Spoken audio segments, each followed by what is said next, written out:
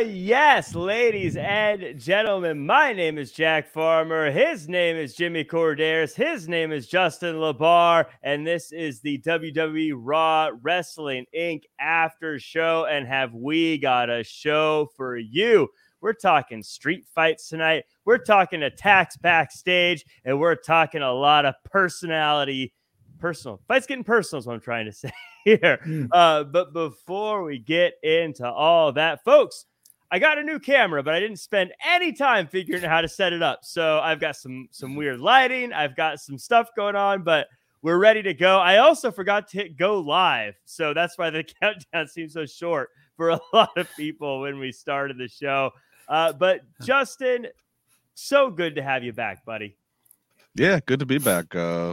It's weird. Last time I did any podcasting was a week ago with you fellas, and that's uncommon for me. But it's good to be back. It was a week of emotion, but did what we had to do, paid our respects, said our goodbyes, and I'm happy to be back in the ring for another swing. Back in the swing, I think it's 19 days away from Mania. Yeah, I went and I filled in for you on the AEW show, and I thought it was going to be all fun and games, but I get in there with Jimmy and Issa, and Jimmy, he's punching his palm like this, when I show up, and Issa, she's flipping a quarter and chewing on a toothpick, and they're like, "Kid, you're in the wrong part of town." I respectfully disagree because to play peacemaker, especially between you and Issa, I dressed for the occasion properly. Let's put it that way. You did dress for the occasion properly, but yes. Long story short, I'm glad you're back, Justin.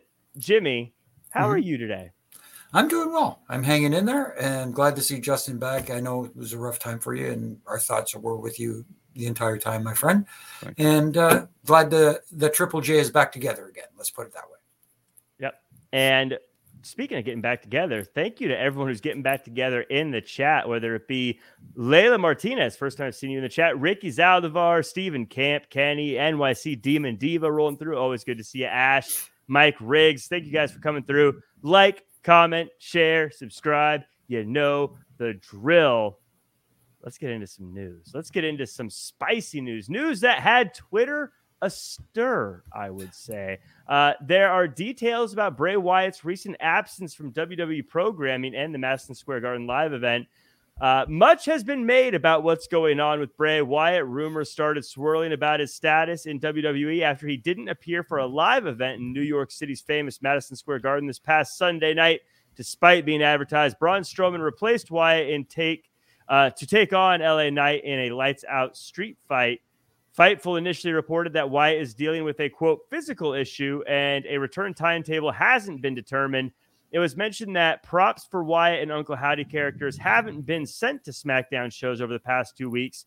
With that said, the report also noted that there is no evidence to suggest rumors of unrest between Wyatt and WWE are true. Jimmy, you've been there when people can't make it. What is your take on the sudden disappearance of Bray Wyatt? Is it, hey, they say it's an injury, leave it at that, or do you think there's more to it? There may be a little more to it. I don't doubt the fact that maybe there is an injury involved here because, stating that kind of makes sense. But at the same time, the return of Bray Wyatt hasn't resonated and clicked quite like we expected.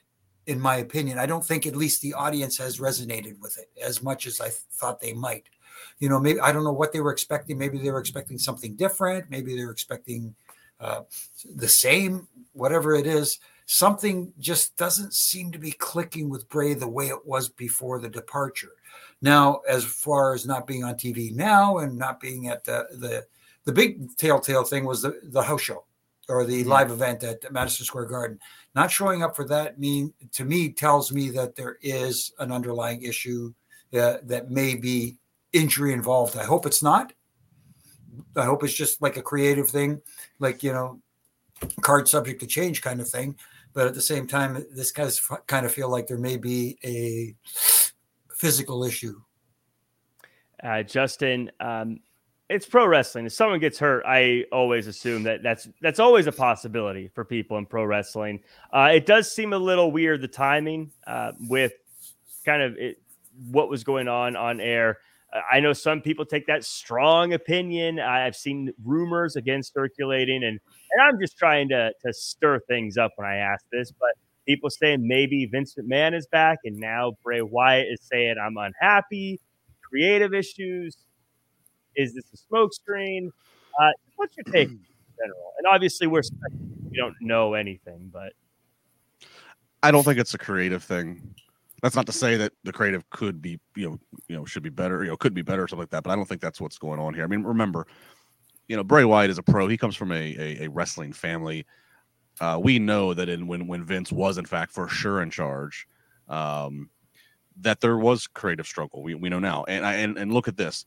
Remember when Bray had his last match at what was the WrestleMania, and then that was the last match he had, and then eventually he would be released. I believe it was him and Alexa was there with him. I want to say it was against Orton. That's correct. A couple manias ago, and it was like a weird, it wasn't what we expected, right?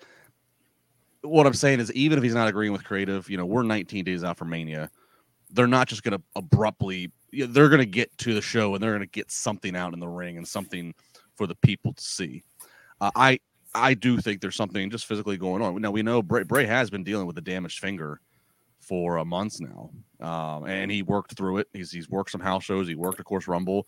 You can work through a damaged finger. I'd probably speculate there's maybe something else, whether it's a injury related, whether it's I hope not, but a health scare or something. But for him to abruptly disappear as quick the way in the abrupt manner, that tells me it is something related to health. We might be sitting here next Monday and a lot could change, hopefully for the better in 7 days, and he's okay to go. And we pick back up, or he's okay to be around enough and they, Audible and Uncle Howdy's going to take the brunt of the physicality at Mania, but we're going to keep Bray on TV and whatever, so a lot can happen. But I don't buy into a lot of the speculation of, Vince was there in Boston and now all of a sudden, I don't think that's it, because I don't think that they just pull somebody from TV like this close to Mania, especially when we've seen them tough it out and seen Bray tough it out in the same time frame leading up to Mania before. That said, I do think creative needs to be reevaluated. I think things are moving too slow for having 2 weekly shows, and Bray sometimes has little bits on both. I think things are moving too slow as it relates to that storytelling. Yeah, it seems there's got to be more to it than just. I agree. I don't think it'll be just a situation of I'm unhappy with creative at this point. They would get through Mania and then cut things off. I think if that was the only case. So regardless of what it is, I hope Bray Wyatt gets well soon. No matter what's going on with creative, you never want someone to be hurt or injured or have one of those things. So hopefully things work out for him.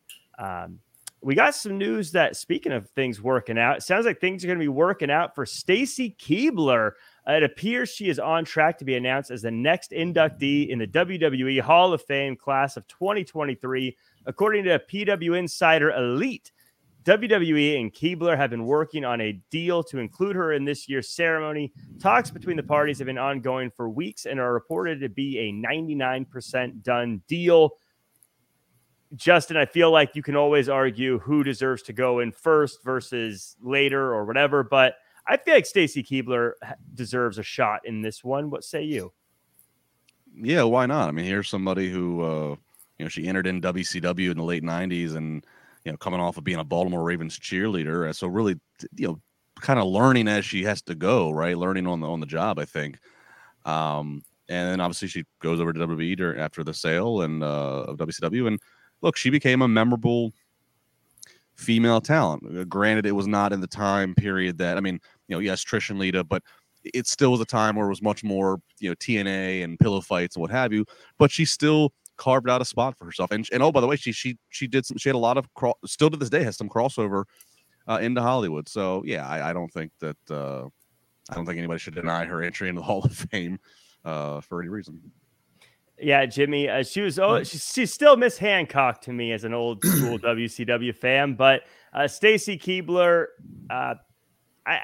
yes, maybe she doesn't have the matches that like Alita has or someone like that, but still was such a big part of pro wrestling for a long time.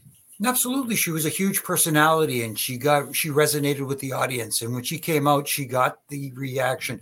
You talk about just in a different way. Justin talks about the airport test. This is the entryway test. When you walk out and you listen to the crowd, especially the guys, they resonated. You know, she resonated with the male population, let's put it that way. And also a lot of the female population too. She was a universal talent, and she aligned herself with a lot of great talents too. You know, as a second, so to speak, as their, you know, with the Dudleys, for example, and that sort of thing, and with Test and all those things. So, you know, there is a spot for people who aren't necessarily strictly in-ring talents, if you know what I mean, like wrestlers, so to speak. So, yeah, is she deserving? I think not only is she deserving, she earned it. R.I.P. to Test. It was today is the anniversary of his death. Oh wow. Yeah. Wow, that's too bad too. Yeah. But I do think we talk about what you do in the ring, and Jimmy, to your point, I always say this is a Hall of Fame. It's not a Hall of in-ring talent. And you can do things in pro wrestling and still be a part of the story, whether or not you are doing moves in the ring or whether you're not actually good at wrestling in the ring. And I feel like Stacy Keibler was such a big part of so many things throughout her time in pro wrestling. She deserves it, I think. Absolutely. Well said. So as we get ready to get into the show again, please do us a favor, like, comment, share, subscribe. I keep repeating it. It's an SEO thing. The bosses are watching us. They're saying, hey guys, how many likes do you get? I don't know if that's their voice. I only talk to them via email, but I assume it's, guys, you got to get the likes. So give us some likes, comments, share, subscribe. I prefer when I'm thinking of them. I prefer to think Billionaire Ted and those. How can we compete? Yes, I like tremendous. I think of the that's a good one. I think of the Seinfeld George Steinbrenner. That's it. Yeah. I imagine you just see the back of him talking. Yeah. But in any case, like, comment, share, subscribe. We appreciate it. Ricky Zaldivar, Dylan, Kenny in the chat, Baby Ice, Tuck Grab, Adam Staples, good to see you again. Night one.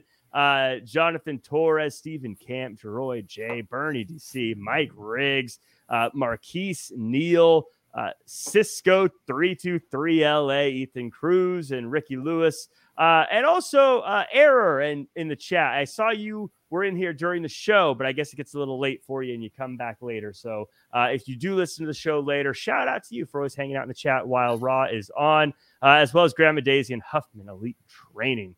Let's talk about this episode of Monday Night Raw, starting out with Edge calling out Finn Balor, and he says he's going to give Balor a Mania match, and it will be a Hell in a Cell. And Finn hints possibly at bringing out the Demon. They jump Edge, but are stopped by The Way. I'm calling him The Way. I don't care. We get a match, and there's a lot of action, fun moments with Judgment Day getting the win. Justin, this matchup, we've known it's been coming for a long time. Does the addition of Hell in a Cell and the Demon tease raise the bar for you on this one? Raise the bar for you on this one. I know it's an easy one. I'm sorry. No, yeah, there you go. There you go. No, it does. It's, again, nice to see we don't have a Hell in a Cell premium live event that we just have to, we're obligated to throw matches inside of the cell. This feels like something. This feels like a year's culmination. So put it inside the cell, and obviously Edge laid it out, the things that have gone on with Beth and everything. So it warrants that. And then Finn teases. He says about his demons and hell, teasing that he could pull out the demon character, which he's been known to do for big premium live event matches. This would be the first time he's the Demon since he's been a heel in Judgment Day. And I think that has a whole intriguing spin. Whether he changes up the paint and goes from red and black to purple and black, or just, I always thought the Demon, when he was white meat babyface Finn Balor, and then he go into that special gear to be the Demon. I always thought the problem I had with that was the Demon was then so interesting that when he reverts back to being and his plain clothes Finn Balor, it was kind of like meh. But maybe now with him being in this evil group, whether the dynamic's going to be better of him switching between the two, or maybe you're a little bit more demon-esque on the daily. I know it's a lot of makeup to do on TV day, but I'm intrigued is what I'm saying. I am intrigued by all aspects, the Hell in a Cell gimmick and the fact that we are going to see the first take of the Demon as him in a heel Judgment Day group. Yeah, I'm very interested to see the evil Demon. It is kind of interesting to think the Demon being a good guy when you think about the whole process, but he does have so much character. I agree with you. It's going to be fun to see him now try to see what he does with the Demon. But Jimmy, overall, this opening segment, I thought this was a fun way to kick off Raw. You get a fun promo. You get the announcement of a big match. You get a fun matchup. The right guys get the win because they're the ones that you're heating up for Mania. This just felt like I wouldn't call it a home run because it wasn't the biggest and grandest thing in the world, but it was a nice double. Yeah, I'd even go so far as to say maybe squeezed out into a triple because, it got the crowd lively and you heard them. They were with this completely. And like you said, you want to add some gravitas to this match. We kind of figured they were going to meet at WrestleMania, and you want to end this rivalry in a way that feels final, that feels like that they put the lid on it, so to speak. And what better way than in Hell in the Cell? And we know these guys can go physically in the ring, but they're also great storytellers, and incorporating that cell structure into that match and the story that these two guys can tell in there, especially with some of the other players involved that may get involved. I think there's a possibility that this match can steal one night of the show. And now you've got a different problem. When do you put this match on? Do you put this on the Saturday night so it doesn't take away from what the main event will likely be on Sunday night? If you do put it on Saturday, does it take away from the main event on Saturday's thing? But that's a good problem to have when you have when you have to decide which one of these matches are we going to put on last because they're so intriguing. What I love about this too is both guys are great, but both guys are very theatrical. And there's something theatrical about the cell. And so I think they're going to use that, not just in a physical way, but I think they're going to tell some pretty cool visual stories. I love the spectacle of Mania, and I think that this plays right into those hands. And so even though this is a rivalry I feel like has been a little drug out, and through these shows, I'm probably going to be like, I'm ready for this to be over. I have a feeling at Mania, I'm going to say, this is incredible. I love this, so... Jack, are you going to Mania? I'm going to find a way into Mania. I have to figure out what I'm. So you're not going to be on the podcast with us. Is what you're saying? I don't think so. We'll see. I might at the end of the show try to get in on my phone just because I'm going to be nuts about it. My voice is going to be gone. Back, guys, it's the coolest thing in the world. Well, that's why I said to Jimmy, I said I'll do the podcast both nights and I'll do Raw, but I did it last year, but I made the mistake of my voice was shot by night 2 of Mania, so I have to double down on the tea and honey. Yeah. So I talk about spectacle though with Mania, and our next big segment is the definition of spectacle and definition of big too. While we're at it, Omos and Brock Lesnar finally get face to face, and they start sizing each other up. See what I'm doing there with words? Sizing each other up. Big if I could interject here for a second, it felt more like face to chest. I think it was face to chest. I mean, Jimmy, to that point, Omos manhandled Brock Lesnar. And I know we've seen Bobby Lashley push around Brock Lesnar a little bit, but this is the first time I've seen someone believably just push Brock around like he was a little kid. Well, yes. And they did have that little hiccup going over the top, Brock going over the top rope, which poses a different question for me. And now because as we know, Omos is kind of like the rookie going into this match, and it's going to be up to Brock to kind of guide the storytelling and where this match is going to lead to. So it's going to be an interesting for me from that standpoint. But also, like you said, my goodness, it just like he put that hand over his face and it just covered it completely. And, we talked on a different podcast, myself and my good brother, Stripes, Brian Hebner, about Andre the Giant And every time a giant or a large man comes in, they're automatically compared to Andre. I don't want them to do that with Omos. Mm-hmm. Just let Omos be compared to Omos and what he can do, and hopefully keep it simple, stupid, as they say. You know what I mean? And I'm not calling Omos stupid. Don't, MVP, please. I would never call a man that big stupid. No, but if you keep it simple, the storytelling simple, they could tell a hell of a story. The monster versus the beast, and with Brock trying to get Omos up tonight, that told a story. There's so much there. It's just that they lost me a little bit with that little hiccup going over the top and just made me go, oh boy, I hope everything goes smoothly at Mania. And they, let's just say, walk through things prior. Yeah, Justin, to that point, we got a super chat and it plays right into what we're talking about from Matthew Tech saying, Brock questioning this Omos match after that botch. Justin, I have a feeling if there's any issues, Brock will make sure Omos learns what to do. Well, Brock will definitely be vocal if he's got any worries or any tips or whatever. I think if anything, Brock and MVP and anybody else, whoever might have produced that segment, they might just say to Omos, just slow down, take it easy, just what Jimmy's saying is valid to those of us who are when we analyze X's and O's to get behind the curtain. It does make you worried. Okay, Omos is still very green. This is the biggest situation he's ever been in.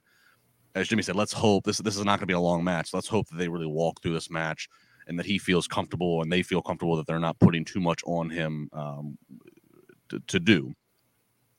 But that said, I think you can actually look at just your general viewer. They might not have looked at it and even knew, oh, that's a botch. They might have just looked at, oh, it's just a struggle of trying to get Brock freaking Lesnar out of the ring. Mm-hmm. So I'm not too worried over that. This is a keep it simple, stupid thing. It is okay. This week it was, just manhandling and getting Brock out of the ring. Next one, it's probably Brock's going to get even more physical. He's going to try to get the F5. He's not even going to be able to lift Omos because that's the whole thing. We got to go into this with the attraction of can Brock do what Brock normally does and execute against Omos. I'll say this. I know to some people on the internet, this is not intriguing. This looks like a dumpster fire that's waiting to happen. Brock got in that ring. He sold it with the facial expressions. The visual sold it of Brock at chest level with Omos and that Providence crowd with the holy S chants. Mm-hmm. They didn't have to do anything, just the visual. Yeah. And that's what it's all about. Yes, Omos is going to have to do his part, and a lot of it's going to be Brock having to make it as easy as possible for Omos, but that's why they're doing this. And this is, Brock's had 1 million matches with Roman Reigns. Brock's had, he's had a lot of, we've seen him against a lot of established guys in repeat. This is Brock, whether he wins or loses, even if he wins, this is Brock giving back and helping build to the future. So I'm still here for it. I'm still here to see it because I think if it is executed properly, it's going to do a lot of good things. I agree. This sold me big time on this match. Just the visual. Yeah. Like I said, we always talk about what WrestleMania is for and how you want to appeal to a bigger group of fans. I have friends that are big UFC guys, know who Brock is, but doesn't follow pro wrestling. And if I show them this clip, they're going to be all in on wanting to see this match, even if they know nothing about these guys. Because you're just like, yeah, what the heck is Brock going to do with a guy that big? Right. But I know what Brock's going to do. He's going to F5 him. I'm going to lose my mind when he does. Which is what it's all about. You're muted, I think, there, Justin. There we go. Sorry, I had the cough, forgot to mute. To that point, Jack, I think they announced it last week. Daniel Cormier, the UFC fighter, I think he's hosting or he's like leading the WrestleMania coverage. I think for ESPN. Mm-hmm. So there's naturally Daniel Cormier is going to have a focus at some point in his coverage of Brock Lesnar's match. That's just an obvious. And so now you're plastering on ESPN the visual that we as wrestling fans just saw tonight, and we're given the holy crap chance. Now you're going to throw it out, like you said, Jack, to the masses, to just general people are going to go, oh my God, that's Brock Lesnar and he's being towered by that guy. Mm-hmm. Question though, when Brock finally does hit that F5 on Omos, has anyone ever kicked out of an F5? Yeah, I don't recall anybody, but Roman's kicked out of a few. He has? Yeah, I think the F5 is at this point is like Taker's tombstone. Okay. And we know Kane is kicked out of somebody's done it, but then it's just been done repeatedly to put them down. I don't, you know what I mean? I think right. Okay. Just thinking, that's one story they could tell, him kicking out of the F5, which has only been done. Well, if you're comparing someone to an Undertaker and a Kane, and even a Roman at this point, who's the champion for. If you're comparing someone to Undertaker, Kane, and Roman, you're in good company. There you go.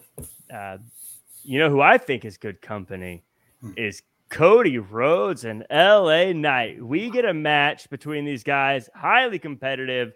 Cody Rhodes gets the win. My question to you, Jimmy, here. We knew Cody was winning this match. And before we get into the promo afterwards, I want to ask you, did LA Knight prove himself with this one? Did it feel like he belonged in the ring with the guy that's possibly going to dethrone Roman Reigns? I think it did. And Cody, it needed to be somebody with some name value. And right now, yes, LA Knight is not quite elevated to the level where he could, or maybe in some people's eyes should be. But at the same time, this is a name that people have been looking forward to moving forward. And I don't think he lost any momentum in this match, and actually looked pretty good in this match. And if you go back and you think about the match we just saw, it was like, wow, that was a pretty good match. And again, to your point, did he lose anything in this? I don't think so, because going into it, not many people thought that he was going to win this match, but there were a few times where you questioned it, at least for a few seconds. Yeah. And I think that LA Knight too is in a position where he's sort of in cruise control through Mania until they restart everything. But Justin, I want to talk to you about this post-match promo. He had lines. I thought line of the night was, I wear a tailored suit, not because I think I am somebody, but because I want to be somebody. And he officially called it April 2nd. He's going to be the champion. Of course, there's been a lot of great promos with Cody Rhodes building up to this, but this felt like the Cody Rhodes WrestleMania promo. How did you feel about this promo? No, I think he said it. That's it. He's calling a shot. He just has and the crowd's there with him. The entrance is there.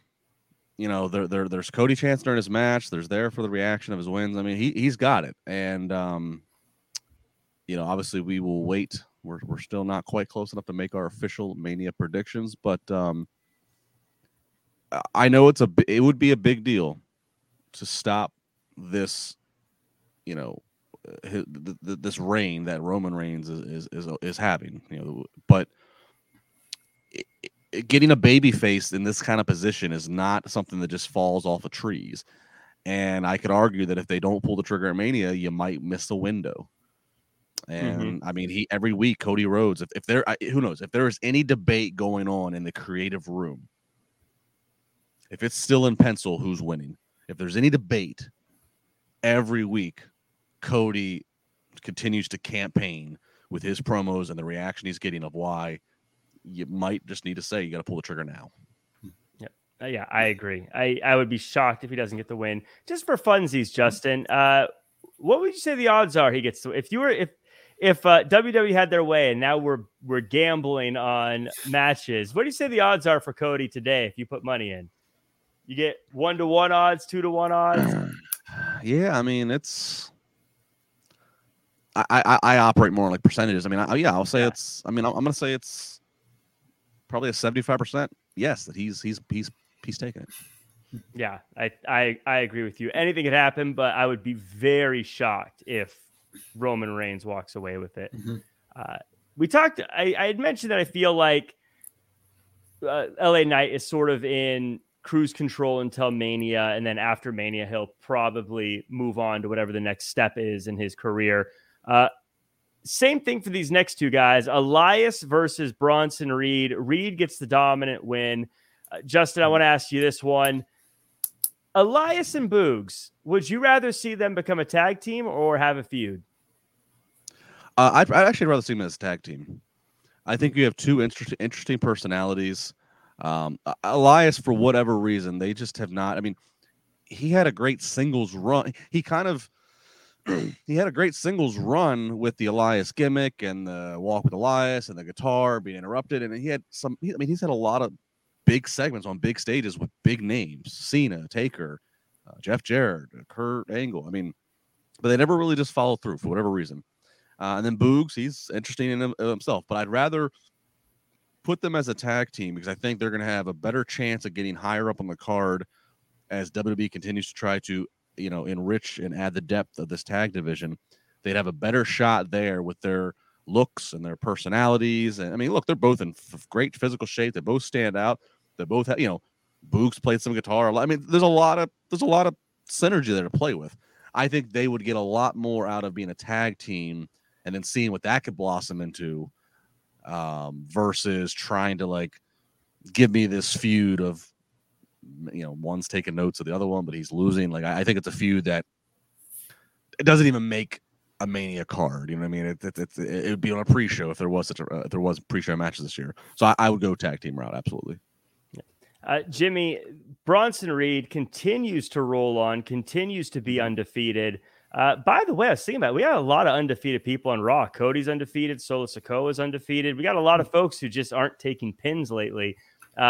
Something's got to give eventually. But if you had the pencil, as they say, who would be Bronson Reed's first real feud? Who would you want? You do have the pencil. Who would be his first rivalry?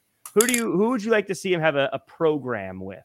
That's an interesting question. Right now, like you said, he is being built up, and it looks like once the new season of I guess Raw, he's a Raw superstar, or post WrestleMania is when the new season begins. Looking, trying to think of someone who would be good for a nice rivalry, one that would be interesting and with some gravitas as opposed to what's going on now. Yes, Elias is a decent win for Bronson, but at the same time, another match where you didn't see Elias winning this one. Right. This was more like a glorified enhancement match. Man, that's a good question. Huh. I'm trying to think now. If Bronson, he always gets the oohs and ahs when he hits that tsunami splash, but otherwise it's still quiet. If there was more time leading up to Mania, and if there's a little bit more glimmer of hope of people catching on to him, maybe you say, "Oh, Lashley needs an opponent. Wyatt can't go for whatever reason." Right. Maybe you go that route, but I think it's too quick to try to turn that around. But maybe to your question, Jack, maybe the reset of who's Lashley's first storyline and opponent post Mania, maybe you have time to set something up there. Yeah, and I saw somebody posted Sheamus on here. That is depending on if you want to keep Bronson Reed as a babyface or a heel. Why not? You can even match him up with Drew post Mania. Yeah, I think with the only thing he needs now is I think he needs to get on the mic a little bit more. We need to hear a little bit more who he is. We all know he's dominant. I think we're getting the idea of what he does in the ring, but I think we're all ready to see him or hear what he has to say. Vignettes. Give me some vignettes. What is he? Is he cool? Is he funny? Who is he? Look, he could still be a heel, but lean into the fact this guy is a student of the game. This guy is a sit down in front of a VHS tape and studying big men, studying Bam Bam Bigelow, studying the Vader, the Agile. Give me some vignettes of this guy since he's a kid just wants to be the next agile big man killer.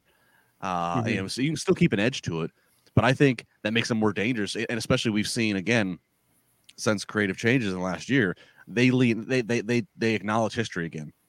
They acknowledge dates and history. For a while, that stuff was we only talk about the present. So I think that could be a great way to utilize what are new policies and lifted bans. Lean into that because he's one of the perfect guys to do it with. I'm seeing Solo Sikoa. I'm seeing as well. Lashley's beyond Reed. Well, you got to raise up Reed eventually. That's kind of the point. Well, yeah. At this very moment, Lashley's beyond Reed. That's what I'm saying. You can't do it for Mania, but if you start doing some stuff to tell more Bronson's story, that could be a compelling opponent for him. So as we move on, the Street Profits are giving Austin Theory a hard time about what happened with Cena, but Theory asks which one of them is the toughest, and Theory says it's not Tez, who is a big bag of jokes, and when it comes to the smoke, all Tez does is choke. That rhymes. What a fun little thing there. So Dawkins says he'll cook him tonight. We get a competitive one, but Theory gets the win, puts Dawkins in the STFU. Yeah, I still add the U when I talk about John Cena's move post-match until Tez runs out to break it up. Jimmy, this feels like a very simple, let's give Austin Theory some guys to work with while we kill time until Mania. Absolutely. And it also maybe, like I like to say here sometimes, maybe plants a seed for the eventual breakup of the Street Profits. I know people are out there going, wow, they need tag teams. They need more tag teams. Yes, that's true. But at the same time, here's a team that showed Montez Ford can be a big singles competitor. And now Dawkins is proving that he can go as a singles guy as well. Now, despite the fact, as we say all the time, getting over without going over, I don't know if Dawkins so much as got over, but he proved that he can go in a singles match. So maybe this is a seed planted where he gets a little bit discouraged with his partner, getting more attention than him or something, or whatever the story plays down the line. But maybe this is a first little seed planted, or maybe second. Justin, we've been talking about the eventual doom or split up of the Street Profits for a long time. I think it's because Montez is such a star. And again, Dawkins always proves himself. It seems like every time he gets the chance, and he's been getting fit lately. But is it possible that with groups like the New Day that have been a team, but then also done singles things, but remained a team, is it possible that the Street Profits just never break up, even if they do get singles glory? Yeah, and I floated that idea that to your point about the New Day, that maybe you might say, look, Montez Ford and Angelo Dawkins both, as single stars, have a lot of charisma and a lot of support, and they work really well as baby faces in the ring. Let's just put them on two different shows. And they remained aligned. Obviously, they run into each other in the Rumble. They'll help each other out in the Rumble, this and that, but they go their separate way. It doesn't have to be the Shawn and Marty thing. So yeah, and I think look, obviously Theory can't lose a match between now and Mania. Obviously, he has to keep winning. Same with Cody. You have to keep winning. I think it sets it up for next week. Theory has a match against Montez next week. Look, Montez and Dawkins are over with the crowd. If Cena was hanging out, Cena would probably regularly be seen on TV with the Street Profits. It feels like that would be like a kumbaya kind of fun on-screen relationship. So I think have Theory versus Montez next week. He beats Montez. And if you wanted to use it, as Jimmy's saying with a seed, if you wanted to use it, you could then eventually have Dawkins and Ford, Dawkins going, oh, nice job there. And Ford going, hey, you didn't beat him either. And one of them going, well, I lasted 5 minutes long. You could make it a bit of a competitive thing if you wanted to go that route. But I think any which way, put Ford next week against Theory. It just makes sense. Which, by the way, friends would do to each other if that was the case. You would try to find one way of how one was better than the other. But Justin, follow-up question. Will the Street Profits have a match on WrestleMania? That's a great question, because right now I can't see what that would be. And because I think we all pretty much kind of know the Usos as champs, what the Usos are probably going to do, what we think we know. And it seems like even though you have 2 nights, they are approaching this Mania, and I agree with this. We're not putting everybody on the card that's under contract. We're not going to have a battle royal just for the sake of having a battle royal. We're going to make this the best of the best of the best matches and stories we have to tell. I'm going to say no. That's not to say we don't see them have a backstage or have something. I'm going to say no to a match. And maybe that's the cause of the eventual breakup down the road, where maybe Dawkins blames Ford. You know what? We didn't get a WrestleMania match this year because you were too busy being whatever, and they could start pointing fingers at each other, whatever, after the fact. Let's put it that way. I agree with everything. It's crazy to me that we may not have the Street Profits at WrestleMania, but I agree with everything. But I think that just shows how stacked a lot of what's been going on in WWE has been. Speaking of all the stuff that's been stacked in WWE, one of the guys that's been stacking it is a fella that goes by the name of Paul Heyman. And he says that we've got problems with KO, and Cody can decide if he's a challenger or a problem. Jimmy, we got a super chat sitting here from Matthew Tech saying there's been a lot of talk or references to Roman Reigns almost getting to 1,000 days. I'm wondering if reaching that milestone is being debated creatively. From what you've seen, are things like milestones something that creative will care about enough to change plans at WrestleMania and things for, or is that something that fans think of more than the people backstage? I'm sure it's been talked about. Let's put it that way. Is there a possibility of this happening? But at the same time, once you have a plan set in wrestling, nothing's set in stone. Mm-hmm. Let's say it's set in, and even ink can be erased nowadays. But it's never official until it gets on TV. Exactly, until it happens. It actually happens. But I'm sure all the options have been weighed, and I know that people are. And I get what Matthew's trying to say, but at the same time, I think you, at the risk of losing an opportunity, you can't a different opportunity which could elevate, like Justin said earlier, Cody winning the title, let's say, from Roman Reigns. If he doesn't do it at Mania after what we're getting from this great story, then it kind of loses a little bit of its gravitas. If they have a rematch post WrestleMania and stuff like, and he wins it there, it won't feel the same. Right. Justin, anything to take away from this Paul Heyman promo? It was a good one. I don't know if we really added a whole lot, but any thoughts? It was just to promote that Roman Reigns is on Raw next week, and that'll probably be the segment where I would think that'd be the segment where we get the first bit of physicality between them. But Jimmy, I'll ask you. Do you want physicality, or do you want the old school they don't touch until Mania? I'd rather, if they do touch, it would be on the go home show. Okay. Or something. But at the same time, I like the idea of them having as little physicality as possible leading into the match.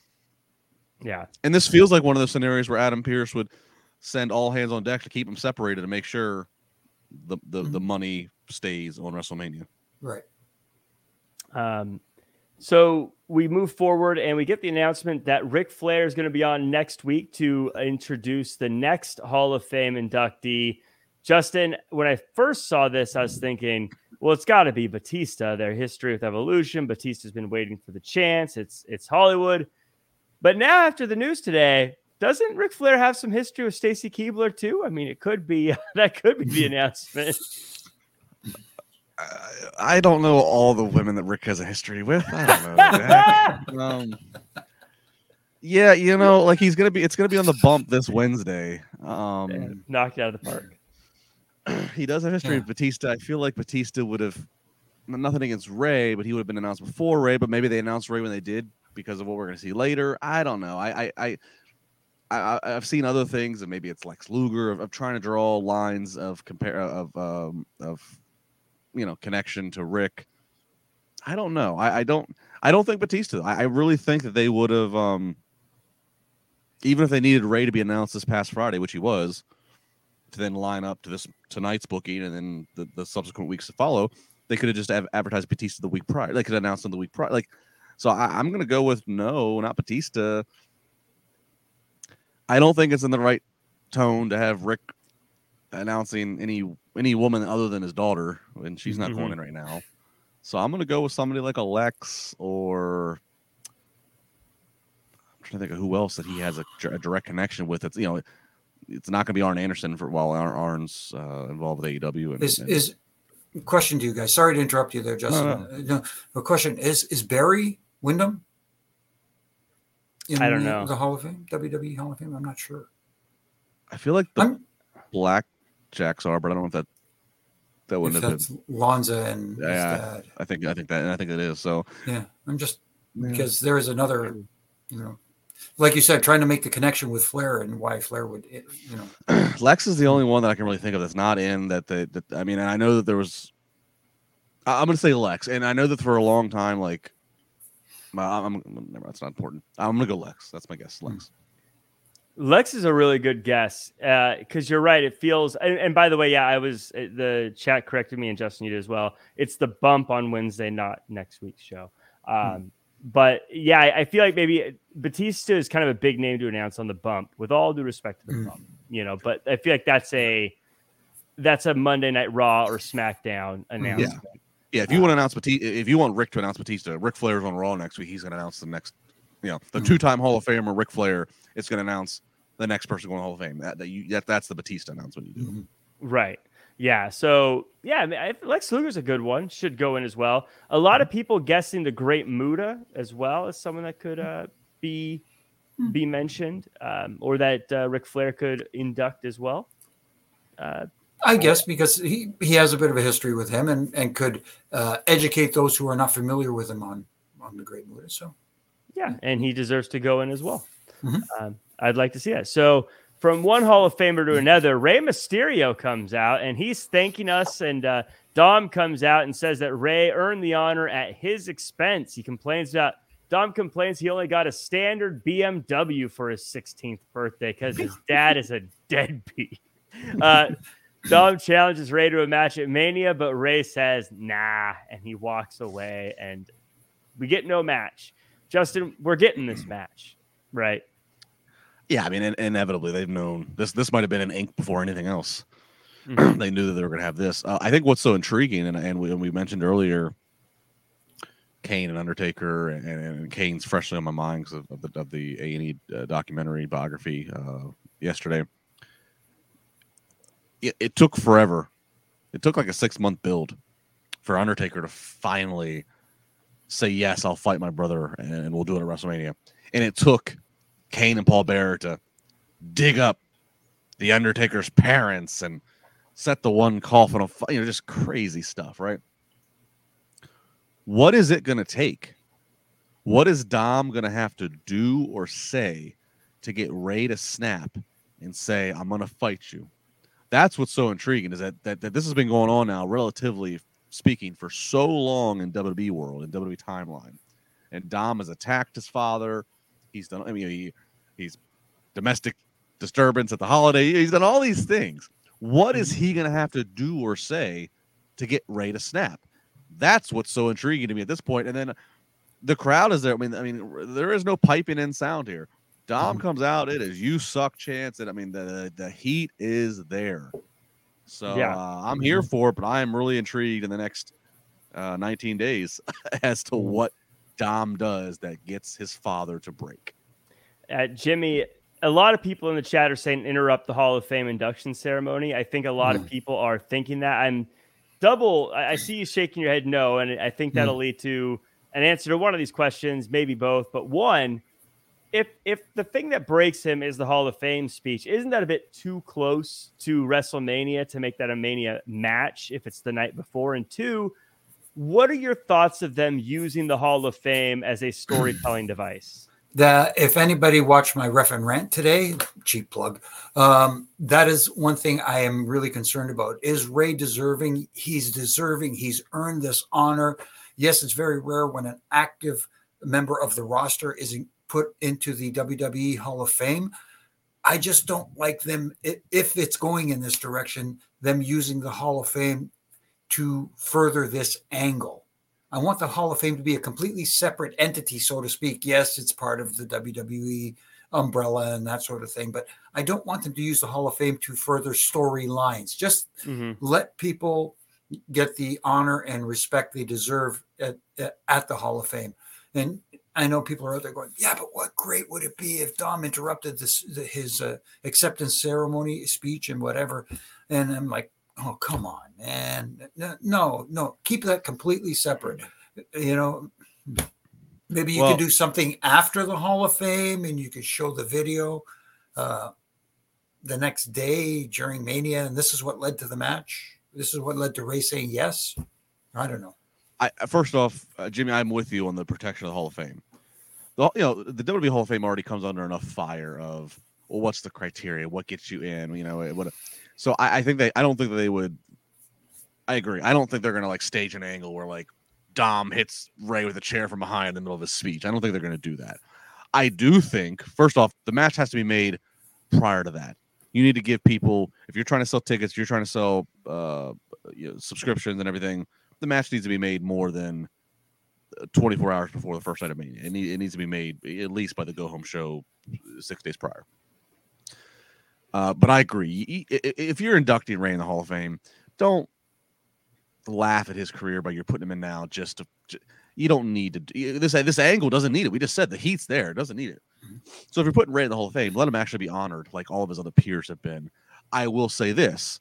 I do agree. You do kayfabe it to the point of, yes, Ray's wife and his daughter and all should rightfully be there to see Ray get inducted and honored. I agree. Don't have Dom sitting with them.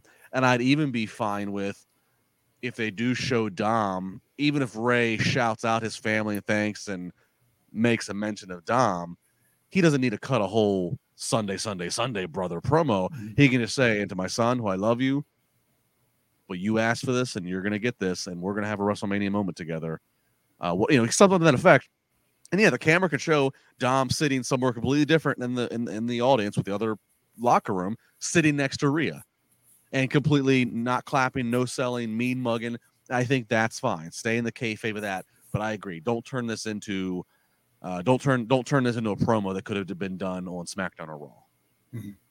Yeah, I think once you cross that line, then it makes everything in the Hall of Fame feel phony, because it is one of the few places that it feels like you get a lot of real from the wrestlers. And once you break that trust, you're never getting it again. And I think that once you do that, for the rest of time, we'll think that it's all. Yes. Justin, to your point, I know there's some question of, we question who goes in why, but once it becomes a storytelling device, you might as well just put it as a segment on Raw at that point. We got a Kathy Kelly had a rough night tonight, guys. I want to pour one out for Kathy Kelly. She tried her darndest, but there was just not her fault, just wrestlers coming and going, interrupting her, getting crabby. One of these situations was earlier in the night. She's trying to talk to Miz, but Trish Stratus gets attacked by Damage Control. And then later in the night, Trish leaves the doctor's room saying if they wanted to divide and conquer, they should have finished the job. Jimmy, what I like about this is it allows the physicality without the legends having to get into the ring. Yeah, absolutely. And not only that, it also painted Trish in a tough light, because sometimes, unfortunately, she doesn't get seen as someone who could sustain a lot of beating. This made her look a lot tougher. And now I'm just curious to see where this leads to with them in Damage Control. I want to see how far they go with this. Like, leading to WrestleMania, does Trish have a role at this year's WrestleMania? We already have some legends there, like Lita and some Hall of Famers, but will she be a part of WrestleMania as well? Is it maybe we get the rematch with Damage Control and Bayley gets to have her match with a Hall of Famer? We'll have to see. Yeah. And then the women are well represented throughout the entire weekend. We'll have to see. Justin, what were your thoughts on these pairs of segments here? Do you think that it was just a simple keep this warm in between weeks, or do you think there's more to read into here? As the chat seems to be thinking maybe Trish turns to the dark side. I think it was a keep warm. I don't see if Trish turns heel, then I mean, not to say that she couldn't or that she wouldn't be good for business. She's then got to stick around and she's got to follow it up, and we got to get a payoff. I don't know. I just think we're looking at a 6-man or 6-woman tag, right, at Mania. I don't think it's too complicated. So speaking of Trish, because people are there, they're also saying Trish joins Damage Control. I'll say this, I would hate it if she joins Damage Control, because I consider it it's fake, or it's, what's the word I'm looking for? You have broken my you can't beat someone up and then join their team. Like, once it gets physical, you can lie and you can cheat and do this kind of stuff. But once someone actually attacks someone else, they're enemies. You know, like a lot of people I've seen on Twitter saying, and not to jump ahead to bloodline stuff, but like maybe Jay just did this to get back in the good graces of the bloodline and then will later join Sammy. No, he kicked him in the face. You don't, if you kick someone in the face, they're your enemy. You don't get to say, I was pretending. Yeah, once they're physical. So I would be very frustrated if that was all just a ruse. Right. We got another, just a real quick thoughts on this Hollywood commercial. John Cena and Rhea Ripley doing a Stranger Things tease. Justin, what I liked about this is I don't think in any other world would you see John Cena and Rhea Ripley interacting in any way. And even though they weren't actually in the room together, it's kind of cool to see them in a commercial together. I felt like it was kind of like a vignette pushing Rhea Ripley. Yeah. I know it's a parody, but it kind of felt like this just was like we have the gimmick is we're parodying Hollywood and we get to just blatantly parody this, but it fits with Rhea. Like it made Rhea just more menacing and more Rhea, as I think that she's on the path to win this championship from Charlotte. So that's kind of my takeaway from it. Yeah, I think that Rhea Ripley's going to be such a big star here. But Jimmy, any thoughts on this one? No, just guilty by association. You know, putting her on the screen with pairing her up with John Cena for this just speaks volumes. And I think you guys and Justin and Jack, you guys hit the nail on the head. I think this is a sign of things to come. We got another Kathy Kelly segment gone bad. She's trying to talk to Seth Rollins about Logan Paul, but Miz shows up and he says Paul is going to be live next week, and Corbin comes in and he's just trying to get whatever he can get his hands on to be on the show. It leads to a match between him and Rollins, and Rollins beats up Corbin, even though the Miz tries to get involved. Jimmy, most of this episode was, I felt like, let's just keep things hot without actually giving away too much. And I feel like this did this in an entertaining way. What say you? No, absolutely. The Corbin having his issues, this bit of a losing streak that he's on, and he can't get back on track, and he's trying to find a way to get back on track is entertaining. Miz is always entertaining. And, Seth Rollins has now become de facto babyface because it almost feels like the fans turned him. Mm-hmm. You know, they just wanted to cheer him, and they are, and they've in a small little way, I think they've caught a little bit of lightning in a bottle here with Seth, and with this whole situation, and the Baron Corbin stuff is fun and entertaining. Let's put it that way. Justin, this Rollins stuff, him becoming a fan favorite here. I've always liked this version of Seth Rollins, but what I like about him is that he's a good guy, but he hasn't really changed. He's kind of acts exactly the same way. It's just people like him. Yeah, I think that's the perfect way to turn. You're being authentic to the character. Yeah, no, that's true. Look, this is this match. The build to it, I don't like. It doesn't have me on the edge of my seat, but I'm intrigued by default in the match because I know what Seth Rollins can do in the ring.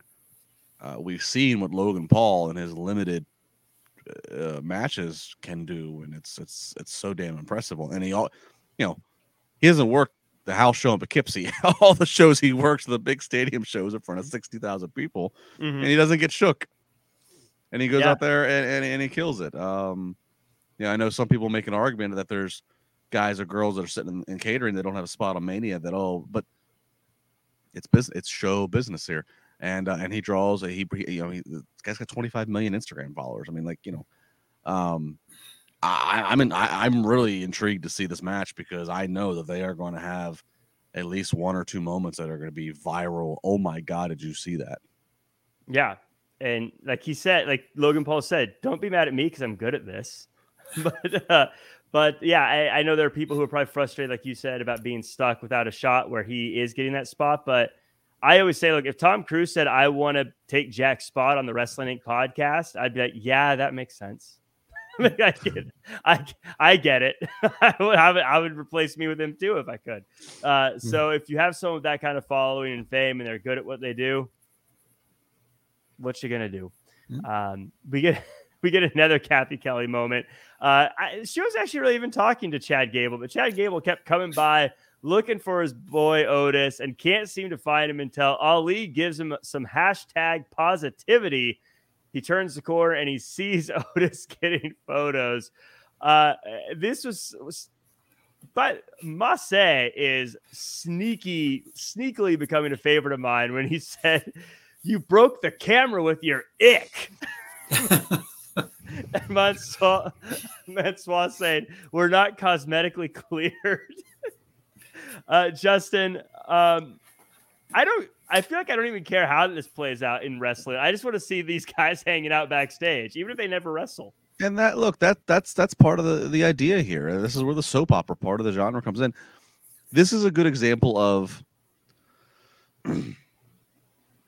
we can either do this and build some characters, have some funny laughs, get some screen time to eventually have enough conflict going on to where we put something in the ring that has a little bit of interest to the fans, or we all chase in a conga line 24/7 title. Mm-hmm. That's the way I look at this.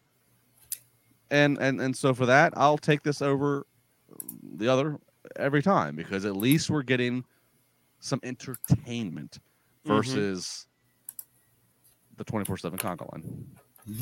Yeah. Jimmy, any takeaways from this? These guys, they crack me up. This is such a fun pairing, all these guys. I guess, is Otis going to leave his boy Chad to be I'm already calling him Otis. Is Otis going to leave Alpha Academy? Are we breaking up Alpha Academy? Will Otis become a model? What's going on here?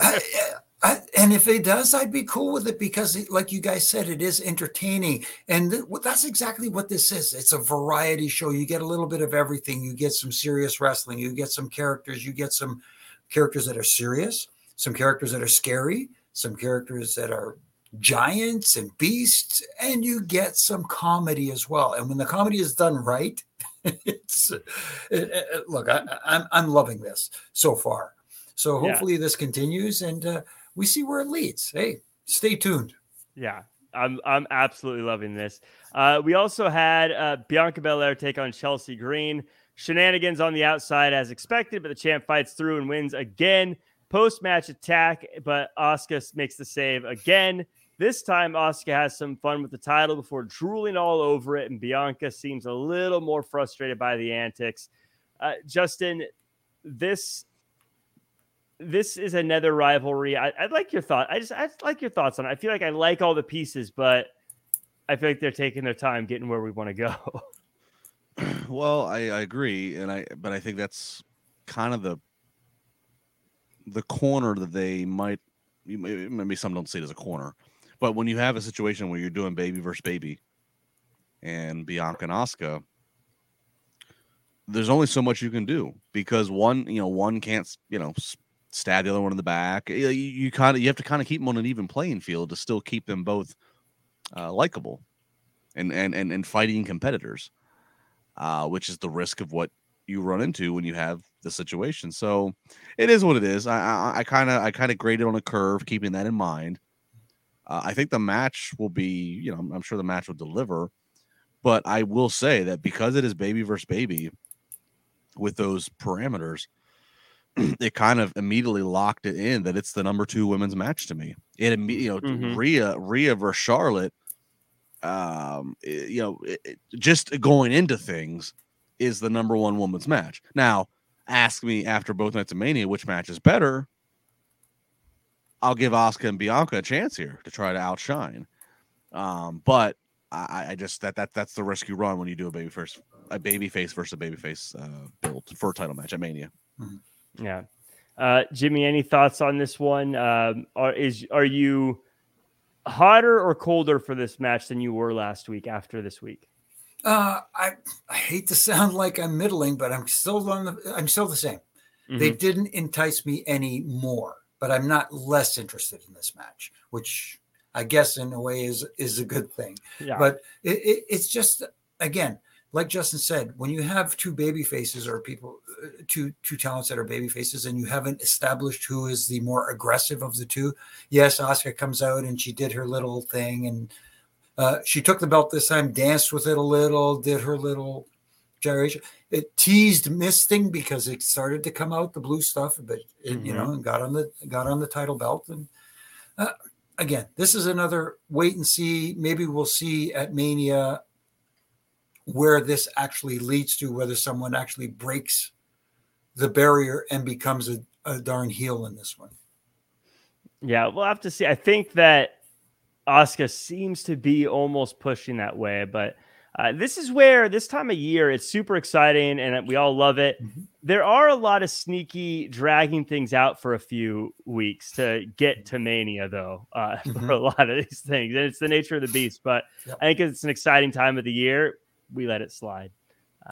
But we get to the end of the show. Earlier in the night, Kathy Kelly's talking to Kevin Owens, and he says he asked for help, but he never got it. Now everyone's asking for his help is the difference between what's been happening before, which I thought was a very cool line to use. But he says he does not want Cody's help. He says, Cody, stay in the back. Do not help me. And Cody gave him exactly what he asked for. Didn't help at all because it was a street fight. They went through tables. They went through chairs. The Usos eventually just knock out Kevin Owens, drag him back to the ring, and Solo gets the win. Justin, this is fun. I like this because the bad guys are all aligned. The good guys are in disarray, and that's every good superhero team movie. This is exactly what you need when you're this many days and weeks out from Mania. KO doesn't want Cody's help. He doesn't want Sammy's help. He didn't get it, and the numbers game killed him tonight.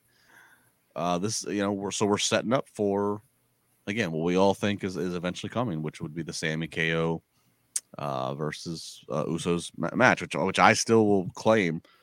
I think it's got enough weight in the story that it could main event night one of Mania, given the story and given that the Usos have the title reign streak they have.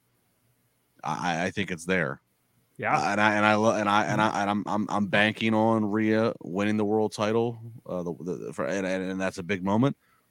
But I think you could start a show on that. Starting the show is as big as ending it anymore in Mania. So I think that could go there. But I think you could really end with the Usos and a KO Sammy. But the way they're getting there, yeah, they are really slow playing this, and this is what it's all about. Telling stories. This is what it's all about. Yeah, Jimmy, I think to that moment when Jay hugged Sammy, and I totally popped, and it was a short-lived time, but you got to think that eventually that Kevin Owens, Sami Zayn hug is going to happen, and it's going to feel just as good, right? Yeah, it's going to be a little different. And those out there who said when Jay hugged Sammy, oh, I saw the turn coming. Yeah, right. Anyway, I know everybody knew it was there. But when that eventual Kevin Owens, Sammy reunion hug happens, and it couldn't very well not happen until they defeat the Usos for the titles, and they're holding them up. They look at each other, and there's the embrace. You know what I mean? Going into the match, they're still kind of, side eyeing each other. Can I trust you? Will you be there for me? I know we were friends, but then once they complete the reunion, it'll be one of those moments. And like Justin said, you can make a case for this main eventing night one of WrestleMania. And to the point of Rhea defeating Charlotte to open up WrestleMania on night one, it's weird to say this, and I know people are going to say, well, what's the big deal? But having a heel champion close out a night of WrestleMania, it's a little different than having babyface team like that go over. So if you were to put that on first and have people go, ooh, what did I just see? If we saw this now, what's coming next? The two most important parts of the night, the how you start and how you end. Yep. I think also ending night one with this tag team match, you can end the show with what does this mean for the bloodline going into tomorrow? And then you have to wonder, what does that mean for Roman Reigns? How is he going to be when he shows up and all that? If I was putting money down today, I would say We get Hell in a Cell first night, match 1, and the tag team championships to main event night 1, and then the Rhea Ripley, Charlotte Flair to open night 2, and Cody Rhodes versus Roman Reigns after that, and Logan Paul closing out the show. I'm just joking. But no, but in any case, this was I thought this was and everyone in chat, let me know your thoughts out of 10 for this episode. I'm going to give it, I feel like I've been giving a lot of 7s. I feel like this is a very predictable episode, yet very entertaining. It did everything it needed to do. It didn't necessarily rock the boat a lot, but everything felt very entertaining to me. Justin, what were your final thoughts, and where can the world find you online? I gave it a 7.5. I've said this for years. When you're building a Mania, this type of show, they know where they want to be on the go-home show. They know where they want to be 5-6 days out. These type of shows are tricky because you might already be as far as you want to be, and you got to kind of like stall, for lack of a better term. Or we got to pick it up. We got to get the story there. These shows at this point out can be tricky. Overall, though, I think it's entertaining. And, oh, by the way, and all the panic. Last week, Vince was in Boston. We think to see Cena. Haven't heard any mention of him tonight in Providence. Creative still seems like it's moving in the same direction as it has been the previous weeks. So let's all just relax on all the fear-mongering on social media for those who want to push a narrative. Just chill. And if you want to chat about it, just chat about the mustache. Yes. At Justin LeBar. I'll be back Wednesday night for post Dynamite, and maybe Friday morning on Busted Open on Sirius XM, channel 156. And Jimmy Corderas, where can the world find you, all the stuff you're working on, and what did you rate this episode? I'm with you guys. I'm between a 7 and a 7.5. I thought it was a good episode leading up to WrestleMania. We're a couple of weeks out, and this is where they need to be. They don't want to, hit that stride too early. If you know what I mean, you want to go into it full steam ahead. And as far as where you can find me on here Monday nights with Triple J talking Raw. You can find me here on Wednesday nights talking AEW Dynamite with Justin and Issa. And also you can catch me on the Reffing It Up podcast with my good brother in stripes, Brian Hepner. And this week we have our other good brother in stripes, Mike Chioda, will be joining us, and it's going to be an all-referee edition, all-stripes edition of legendary the podcast. Stripes. And thank you. And of course, you can catch me daily on my Ref and Rants and on my social media platforms from Monday to Friday. And real quick, Matthew Tech with a super chat here at the bell. Any predictions on major WrestleMania returns for this year? I feel like I don't think any big ones are going to come back this year. Do you guys think we're going to get a surprise at Mania? I could see Stone Cold. I don't know if that's a surprise considering he came out of retirement, had a match last year, but I could see Stone Cold popping up and having a segment. I know we've talked about on this podcast previously, offers made to him supposedly for a Brock match, offers made to him supposedly for a Roman match. Doesn't seem like either of those are happening. We talk about a guy who, I don't know. I know there's reports out there. I could certainly see Austin showing up, having a moment, having a segment, and I think that would be a very catchy moment to have a LA Knight. Yeah. Austin, what? Yeah. What? Yeah. What? I don't know. That would be that. I would love to see that. Yeah, I guess I could see Stone Cold coming out and hitting someone with a stunner before the night's over. That makes sense to me. Jimmy, any? Do you think anyone's going to make a surprise return? Nah. I assume by surprise, I mean we don't know they're coming out until Mania is on. Nah, I don't think so. I think Mania pretty much sells itself. And if you were going to have someone like, I know people say, well, what about The Rock? If you're going to have The Rock there, you put that out there ahead of time. That's not a surprise. Yeah, I agree.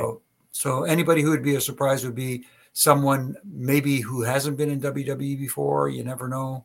There's names out there. I don't want to put them out here and have people go, ooh, you know what I mean? But, right. There's some free agency out there. You never know who might. There's rumors of who might be coming to help Edge at Hell in a Cell and stuff like that. I'll leave that up to you guys to kind of mull over. Yeah, we'll have to see. Well, you can find me at Real Jack Farmer across all social media. I'm also going to be doing commentary for Santino Bros California Love on the GCW Collective WrestleMania weekend. We're kicking the whole show off. It's on March 30th. You can check it out on Fight TV if you're not here in Los Angeles. If you are visiting in LA, come to the show and say hello. I'd love to say, hey, thanks for coming. That'd be really cool. But I'd love to see you guys there. Everyone in the chat, Bernie DC, CM, Punk Satani, Phil, Mr. X, Dylan Matthews, the GIF King, Bernie DC, Matthew Tech, Adam Staples, Ricky Zaldivar, Killer of Demons 669, and everybody else. Appreciate you coming through, Bernie DC.